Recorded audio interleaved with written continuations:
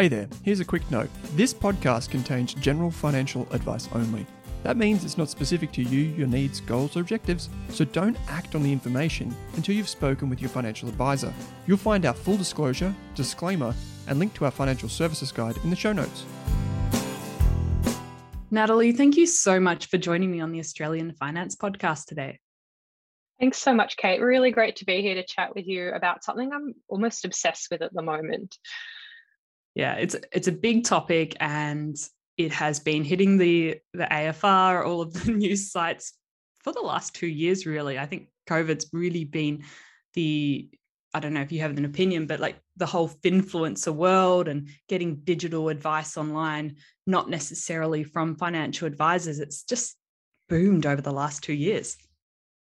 And in some of the research that I'm doing, some of the people who have started investing were definitely motivated by the pandemic, but there were lots of things happening sort of just before the pandemic, at least in Australia, that might have been following, say, the UK in terms of brokerage platforms, social media talking about finance, the relationship between finance and well-being. So there's a lot, and it's not just about COVID, and it's not just about people having extra money from government payments and things like that too. So lots to talk about, but hopefully you can steer me in a really good direction. You were involved over the last 12 months in a really interesting research study looking at how young people up to the age of 30, I think, were involved in managing their finances online and where they got their information from, and just sort of the proliferation of YouTubers and podcasters and Finfluencers on Instagram and TikTok, and how that was interacting with the way we manage our finances. So I was wondering if you could provide listeners with a really high-level overview of what your research project was all about, and maybe any really interesting findings you had after that. Yeah, thanks. I'm a social researcher. So the way that I do research might be through interviews, focus groups, what we call digital ethnography. So basically spending a lot of time online, hanging out, collecting insights as to what's happening, and mapping those and trying to make sense of some of what we might call the social patterns as to what's happening and why people are doing things, how that relates to their identity. Most of my work has been in mental health and well-being, particularly how that proliferates online, how people talk about it, their frustrations with health and well-being online. And a few years prior, people were starting to talk about financial well-being. So we knew that people were creating businesses to build passive income, to sell different kinds of health products. But this idea about finances being the thing that you focus on to build your well-being was really interesting.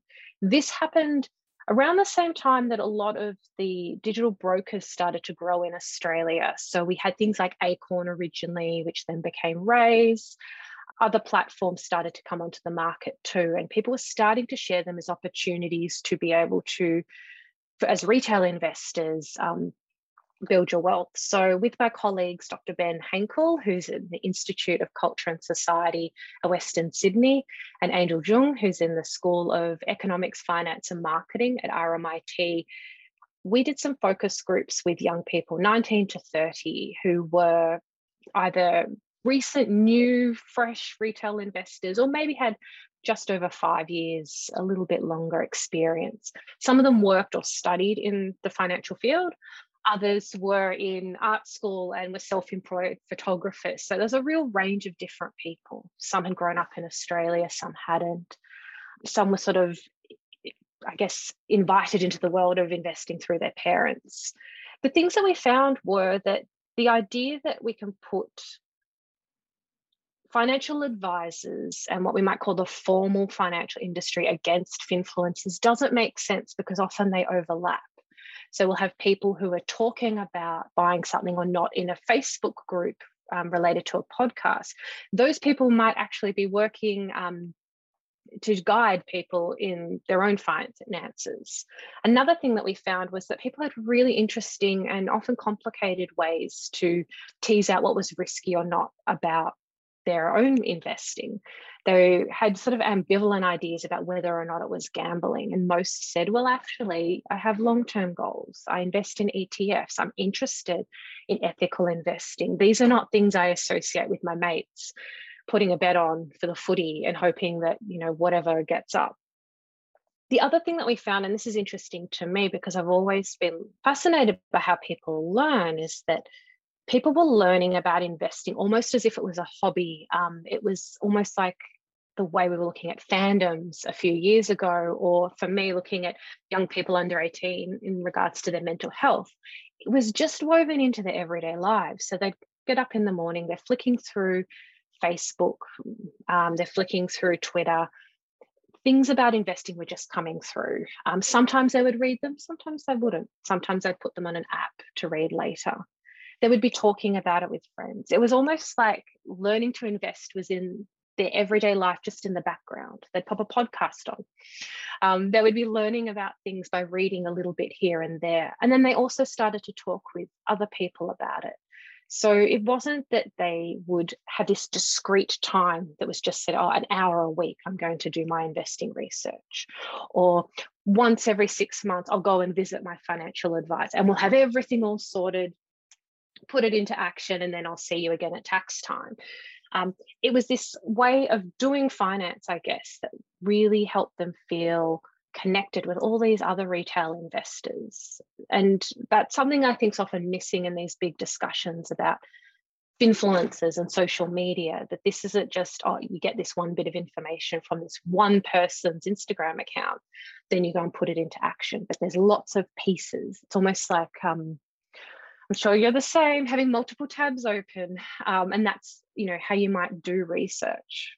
Yeah, and I think that's definitely missing from that discussion, that sense of community. And it's not just going to a financial advisor once or twice a year and not ever getting to talk to anyone else about their finances and seeing how other people are managing it. You don't get all of those things from a financial advisor. Like, they do have a really important role, but it doesn't provide everything that I think a lot of young people really need when they're learning about investing. And I think that ties into some of the conversations we're having previously when you mentioned the study to me originally, and it was about what does it actually mean to be an investor? And you had some really interesting thoughts on how young people are starting to change that conversation and use different tools to help them learn and develop a mindset as such. What's interesting through all of this is that people spoke about having an identity as an investor. That doesn't mean it's a badge that they're going to wear. They're not going to buy the t-shirt. I mean, maybe someone will start selling that. But it's a sense of being with other people who get it. It's a sense that, oh, I invest, or I'd like to invest on these Facebook groups. And often they're lurking, or they're just watching, or they're following things. They'll see something, they'll open up another tab, they'll Google that. They will listen to this podcast. They'll have a chat with their one friend who's interested in it. And maybe some others are starting to get pulled into it too. So when we talk about this mindset or identity of being an investor, it's something that's really social. It's about being with other people. It might be different to, say, maybe someone's sexual identity or their religious identity, but it might be what we call a cultural identity. So we can think about this, that if you're interested in Harry Styles, for example, all of the different kinds of social media you're engaging with kind of help you get a sense of, I'm a Harry Styles fan. Similar to investing, and often the research about social media and learning focuses on young people, so children, adolescents, youth, and dismisses the way that adults are doing very similar things, but about things that might be seen as serious or adult-like. So things about health, things about getting your mortgage sorted, things about deciding which loan to take out, and investing as well.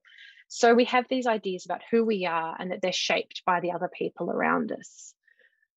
One thing that I know you and I have talked about a lot is this misperception that investing is really, really difficult, or that there's some magic, or you need to have studied. You need to be, as some people in the study said, an old white man in a grey suit who can be part of this in-group. And I'm not saying that investing is something that everyone should do. That's not my role or place, nor is it something that I think is necessarily great all the time if we're thinking about, the role of investing in the world. But in terms of us breaking down the things that are often barriers, talking about these misperceptions is really important.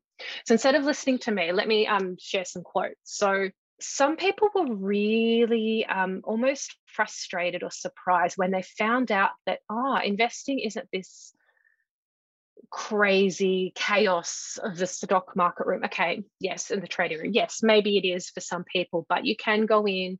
It can be quite mundane. You get your bank accounts all sorted. You decide what to buy. So this person is a 28-year-old woman who was studying medicine at the time, and she didn't really have a sense of what investing was about. So to quote her, "I didn't really have any advice. I think that this is something that's not necessarily advice, but I think I saw a lot of men around me investing. And for some reason, I thought it was really complicated. And then I don't have a degree in finance. I've never been interested in money or economics or anything. And so I just thought I'd never understand it." So this is someone that obviously is highly skilled in learning, and they're studying medicine, complex ideas. But it's almost like with this popular, I don't know, almost like I just think of a curtain, and it's so you can just see through it, and some people can see through it. And often that's related to who's in your family, what are you studying, what are the other people around you? Do people in your family invest? Is it something that's part of your everyday life? And if we can kind of tease apart, well, actually, most people in Australia are investing through their superannuation.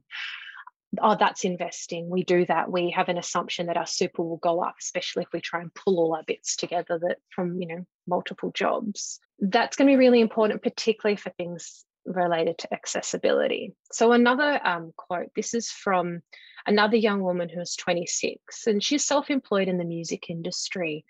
And she said that she sort of hesitated to talk about investing with her friends because she went to art school, and, talking about capitalism, in her words, is not something that you do.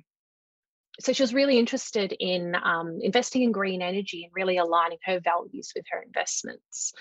And talking about GameStop, she quite liked that this space that used to be so traditionally like old men in suits at Wall Street, she liked that you kind of reclaim a little bit of power that you didn't think you had.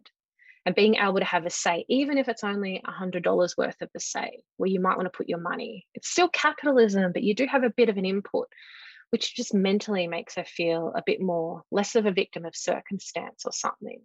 So for her to be able to slowly talk about investing with a partner, to slowly sort of find out which friends were interested, and helped her tease out some of the tension she had between her feelings about capitalism, her desire to live in a better world, to address climate change. That was really important to her. And again, it's that idea that having other people around you or someone you can relate to really helps tease apart those misperceptions about the stock market, equities, and so on.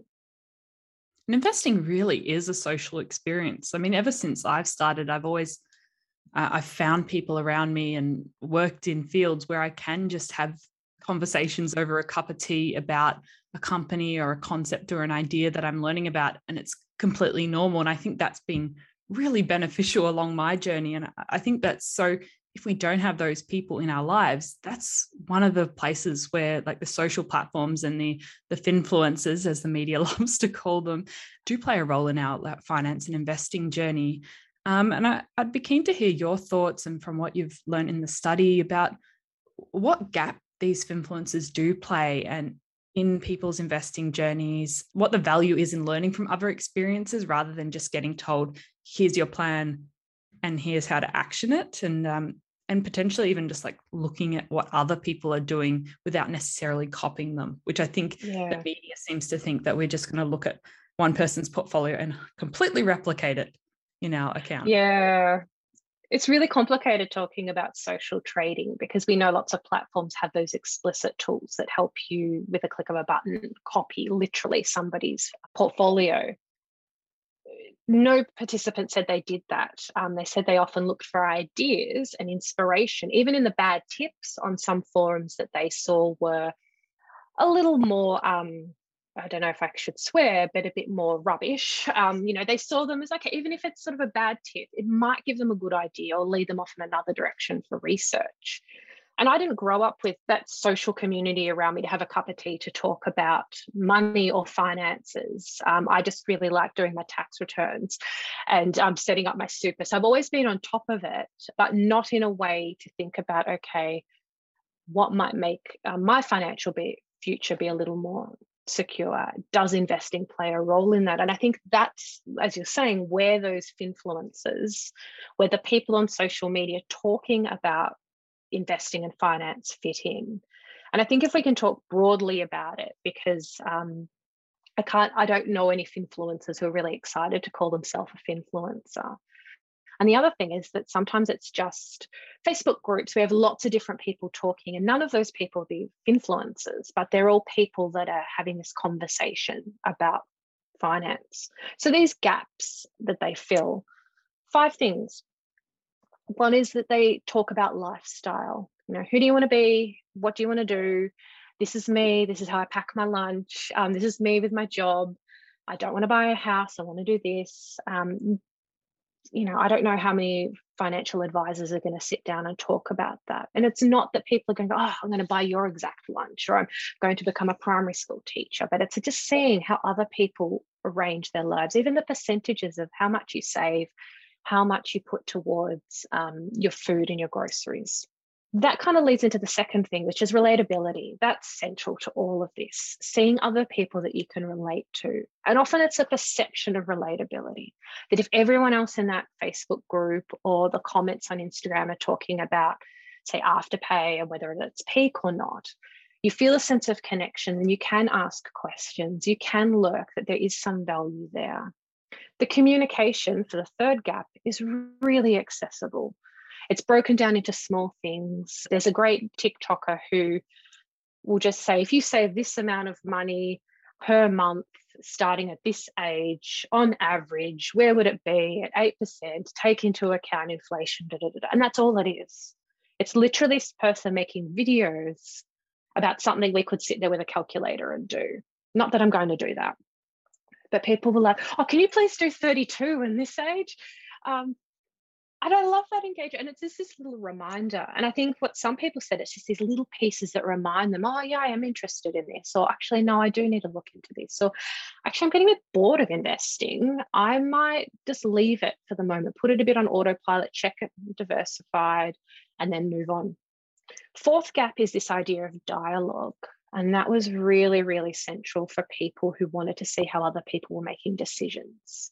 So the types of communication that helped them get a sense of what other people were doing were things like podcasts that didn't tell you do X or Z, but people sort of talking through the pros and cons.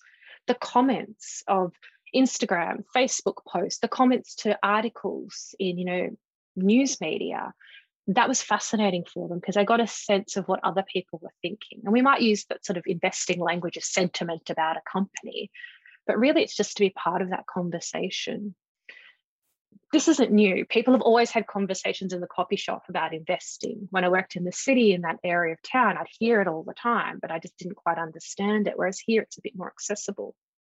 And the last point, which is something I've kind of threaded through all of this, is that these influencers provide a way to informally learn without having to kind of step out of your life. You don't have to make an appointment. It's just in the background. It's, again, how you learn about hobbies or how you do interest-led learning, which is about finding spaces that you can connect to, that you can read things. And this was similar even for people who worked in the industry. They would have their newspapers that they would check, their websites that they would check. They might follow particular fund managers on Twitter just to get a sense of what's happening. And that was just part of their everyday lives. In some ways, though, those gaps make it really difficult for people who just want to quickly jump in, get a sense of what's happening and go, because you have to invest a bit of time and energy into it. You have to be interested enough to work out, I'm going to follow this person. This person's relatable, this person's not. So in some ways, it does put people who kind of want to get a sense of what's happening at a bit of a disadvantage. For some people in the study, they recommended there are some great books that can kind of give you that basic understanding of how the stock market works in Australia, but then you can move on to other kinds of resources. So yeah, those 5 things I think are really important and often what's missing: lifestyle, relatability, that accessible communication, that dialogue, and even just lurking the dialogue, even if you don't want to be part of it, and opportunities for informal learning.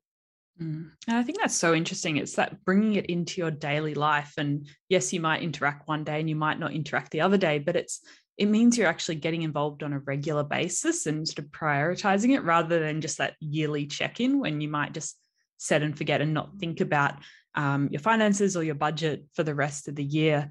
And I think we spoke about this before, but it's interesting that it kind of self-regulates. Sometimes you're going to get really bad people spruiking weird products or bad advice on Facebook groups and TikTok and Instagram. But I think a lot of people can call that out or at least see it for what it is. And often the people with larger followings, the larger podcasts, the larger Facebook groups, you'll start to see common threads appear or they'll grow because they're sharing good information. And it's not always going to be the best information or the information a financial advisor would have given you, but you do get extremes on either side, but you get a lot of good middle ground information that I think that's one of the things that just does get misrepresented a bit in the media. There's actually a lot of good, solid advice on how to budget, how to invest in ETFs.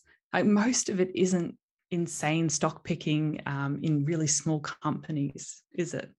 To be honest, a lot of it's quite boring information. And I think this is something that some participants picked up on. There's a point for some of them who had been getting the books, had been following different Instagrams from people talking about investing, that were in the Facebook groups, that were reading Reddit, that after a while you just hear the same stuff again. ETFs is this, think about inflation. Did you know that if you sell your shares before 12 months is up, then you will pay more tax. If you wait 12 months, you will pay less tax. Obviously, that will depend on people's tax situations, and I am not in any way, shape, or form a financial advisor, so definitely go and talk to someone about tax. But even the bad advice, people saw it as inspiration. The tricky bit is that you can quickly jump into something, quickly check a Reddit forum, read through that, and quickly put something into action. And those people might never follow anyone else, never go into the discussions, never lurk a Facebook group. So another part of this research that'd be great to expand on is what happens with the people that's the one-timers, I can't even think of the right word here, but the people that sort of dabble in and disappear. But then again, how much money they invest into, how do they perceive what they're doing? Are they seeing it as this is a quick gamble and then I'll disappear? I'll put this money in ETF, forget about it for 5 years, not put any more money in, break my phone, not be able to access Raise or something like that. So it'd be interesting to kind of tease apart what those people are doing. But for the people that sort of dabble in it, just start following. They're a bit curious. They might download an app. Most people in our study had more than one platform. They didn't necessarily exclude the banks when it came to choosing a platform. They might have platforms that you might say would overlap. So they would all 3 different ones would offer US trades, or one would offer this information or this information. And they really just want to get a sense of, what does this one offer? What does this one offer? How much does it cost here? Are the fees different here? Should I invest on here? So really for those people, it's that sense of, even with all the maybe less than helpful information, they're getting a sense of playing with it, seeing what the results are, experimenting, I guess.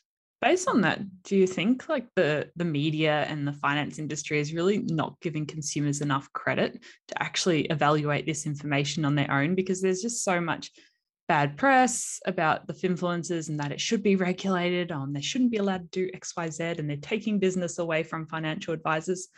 Do you think some of that's a bit blown out of proportion? It's really difficult because, the Royal Commission brought up so many really important things, to really regulate what's happening in the advice that's being given out. But at the same time, in some ways, this is a new market. These are a group of people who've only just started investing. We can see that from other research. We can see that from the ASX research. These are people who are not going to pay 500 plus to go and see a financial advisor.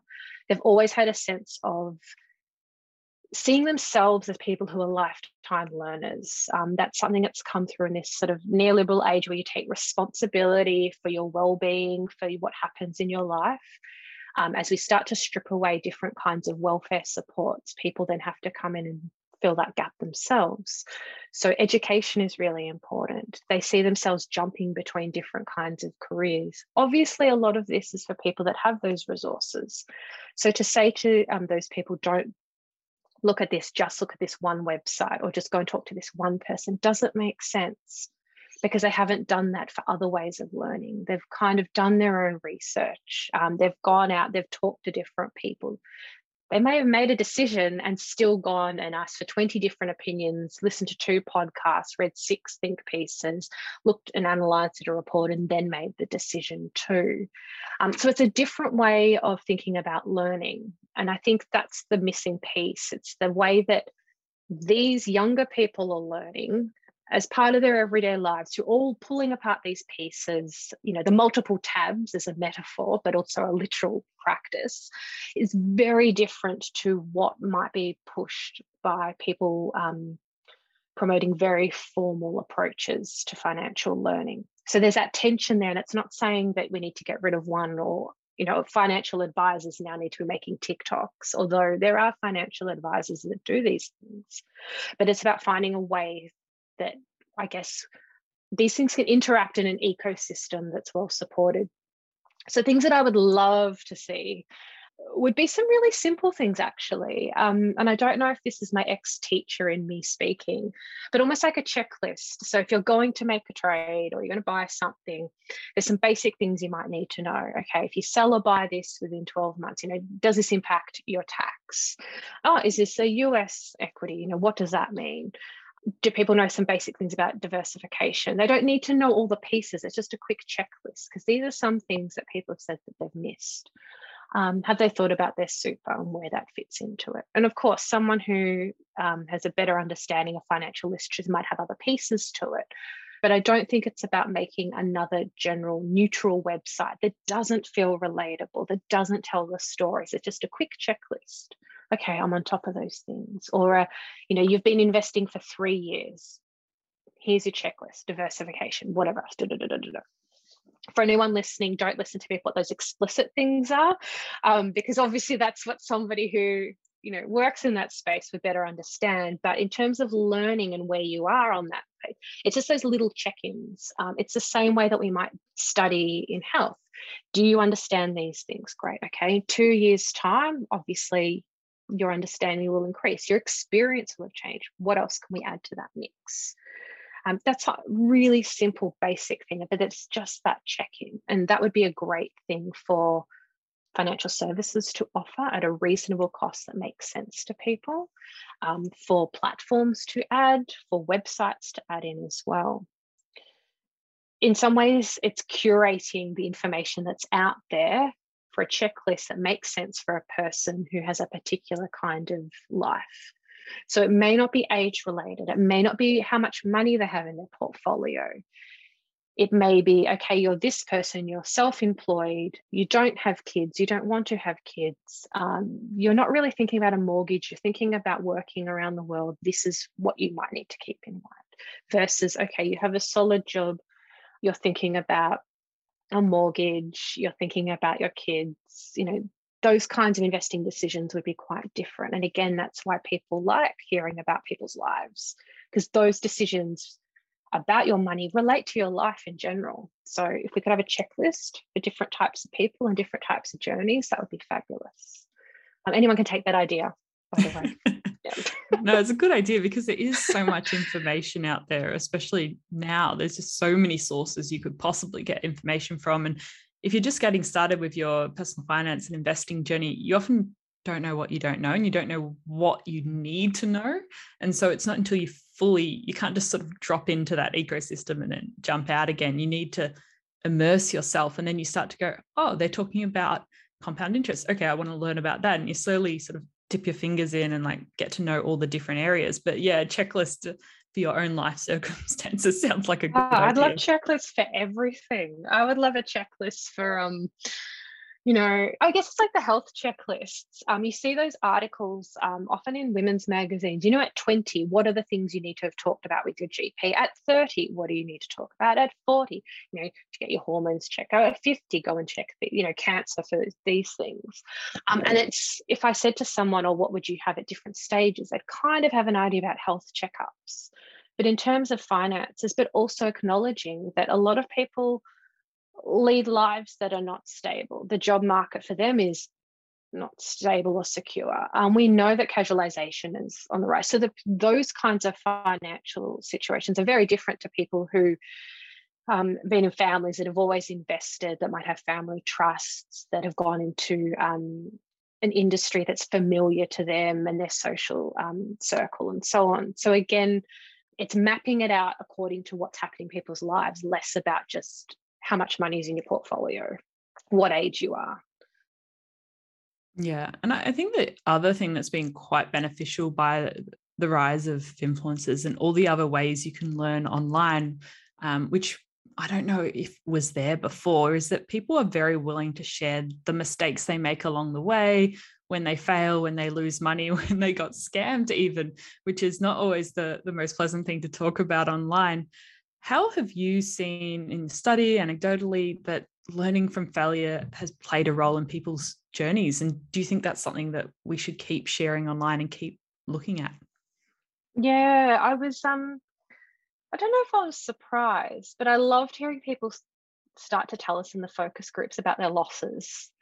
To quote one person who was 30, everyone has a loss or two. That's something you learn from. So loss was often you didn't make as much money as you thought you would from something that you had bought, or actually investing money and really losing a lot of money through it. People saw that this idea about getting burnt was really important early on, and it's better to do it early. So they said that, maybe 30 seemed to be this golden age where you needed to get serious about your life. And as someone who's well over 30, I didn't do that, and okay, but this sense that, if you're 22, getting burnt will help you learn a different technique or strategy. In some ways, social media is supportive of that, because we have these ideas and what we would call discourses in social research about entrepreneurship, startup, competition, where failure is almost perceived as this important thing for success. Some people even said that they would find someone more relatable or trustworthy on a podcast if they had failed than if they had always been great and made great decisions as a retail investor or for their clients as a financial advisor. So it's interesting that vulnerability, or I guess, making mistakes, is something that people see as really valuable. It builds trust, it builds relatability, it builds a sense of authenticity. For people to share those experiences on a forum or in a discussion, to see them as an education in itself is fascinating. It's maybe something that we perhaps don't hear a lot about in other kinds of areas like health. People are not really talking about their mistakes in that way, and especially not so quickly. So it's not, I lost this amount of money yesterday, I'm going to change this. So I really need to fix up or I need to rebalance what my portfolio looks like. This seems different to gambling, where talking about loss needs to be seen as, lol, I made a mistake, I was so drunk, I put this bet on. So it kind of fits that event narrative of, I got a bit crazy on the weekend, oops, there goes 500. Whereas investing, it's like, I thought I did this, but I didn't do this. I should have checked their reports. I should have done this. There's always another stage of learning. And that was seen as essential for the people in our study, at least. Yeah. And I think even reading about someone's mistake may get you interested in a completely different area that you hadn't thought of before, because people seem to, everything that could possibly be done and made a mistake of, someone has done. And I think that's one of the things I've really liked about reading, especially in the financial independence community. People are very open, even if they're anonymous, about mistakes they've made along the way. And I found that very beneficial, like even individually reading that and going, okay, maybe that strategy didn't quite work for them. If I'm doing this, have I thought about this when I'm making my financial plans and things like that? Even just making sure you've considered all your options when you read other people's stories. And I think some people say, oh, I've made this decision. Can you give me some feedback on it? Because they are seeking just to sort of check all their boxes, I guess, in regards to that.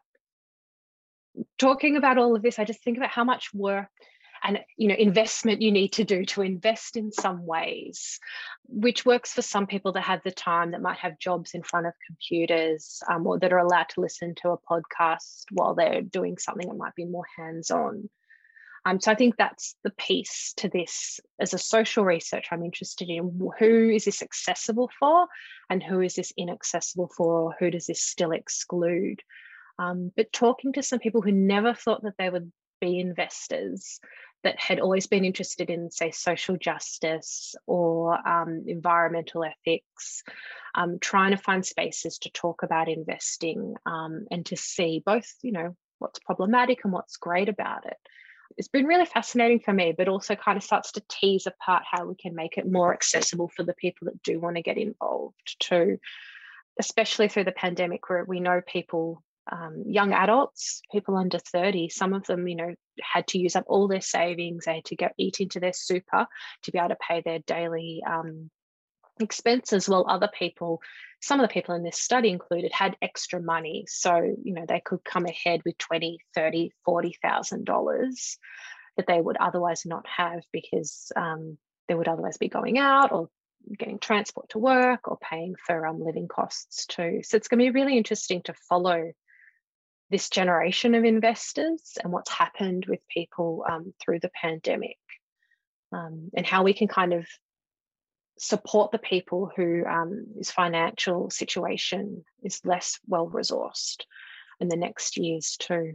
And hopefully there's more research to come from you in this area. There's so much to dive into to help consumers better and to better understand this new world of investors that are quite different to your parents and your grandparents' generation. Yeah, definitely. And I guess those sense of finding other people to talk about it are going to help anyone that's starting out, and especially for people who feel it's like speaking another language, or having that curtain down, or that they're feeling discomfort about what they're doing. Finding other people in their social circles, whether that be online, whether that be in their own communities, whether that be at the pub. Now that we can go back to the pub, which is very exciting, to find spaces to talk about it, because when you start to talk about investing, you actually start to talk about, okay, what do I need in my life to live? Okay, I need to sort out my super. Can I get access to those kind of supports if I lose my job? Can I look after my kids in the way that I want to? Can I have this kind of job? Maybe I might want to think about, the environmental impact of investing and how I can invest in a way or not that supports that. Or can I, reshape my super in a way that's going to support that or not? So if I was a financial advisor, I'd be saying talk to lots of people, and that they will also help you find resources that make sense for you, that are accessible, that communicate really well, communicate clearly about the kinds of personal challenges you might face as an investor.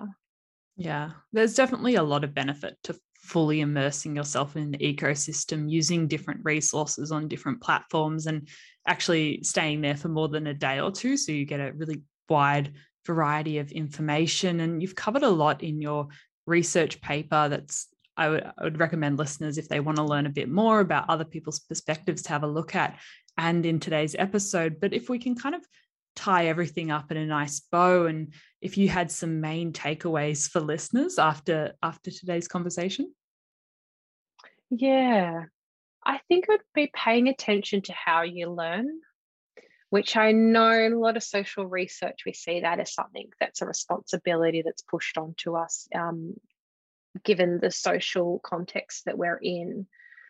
But to pay attention to it, so that when we're supporting other people to better understand their money, whatever that looks like, if it includes investing or not, that we have a bit of empathy for how they learn, because we are learning through these multiple taps, as a metaphor.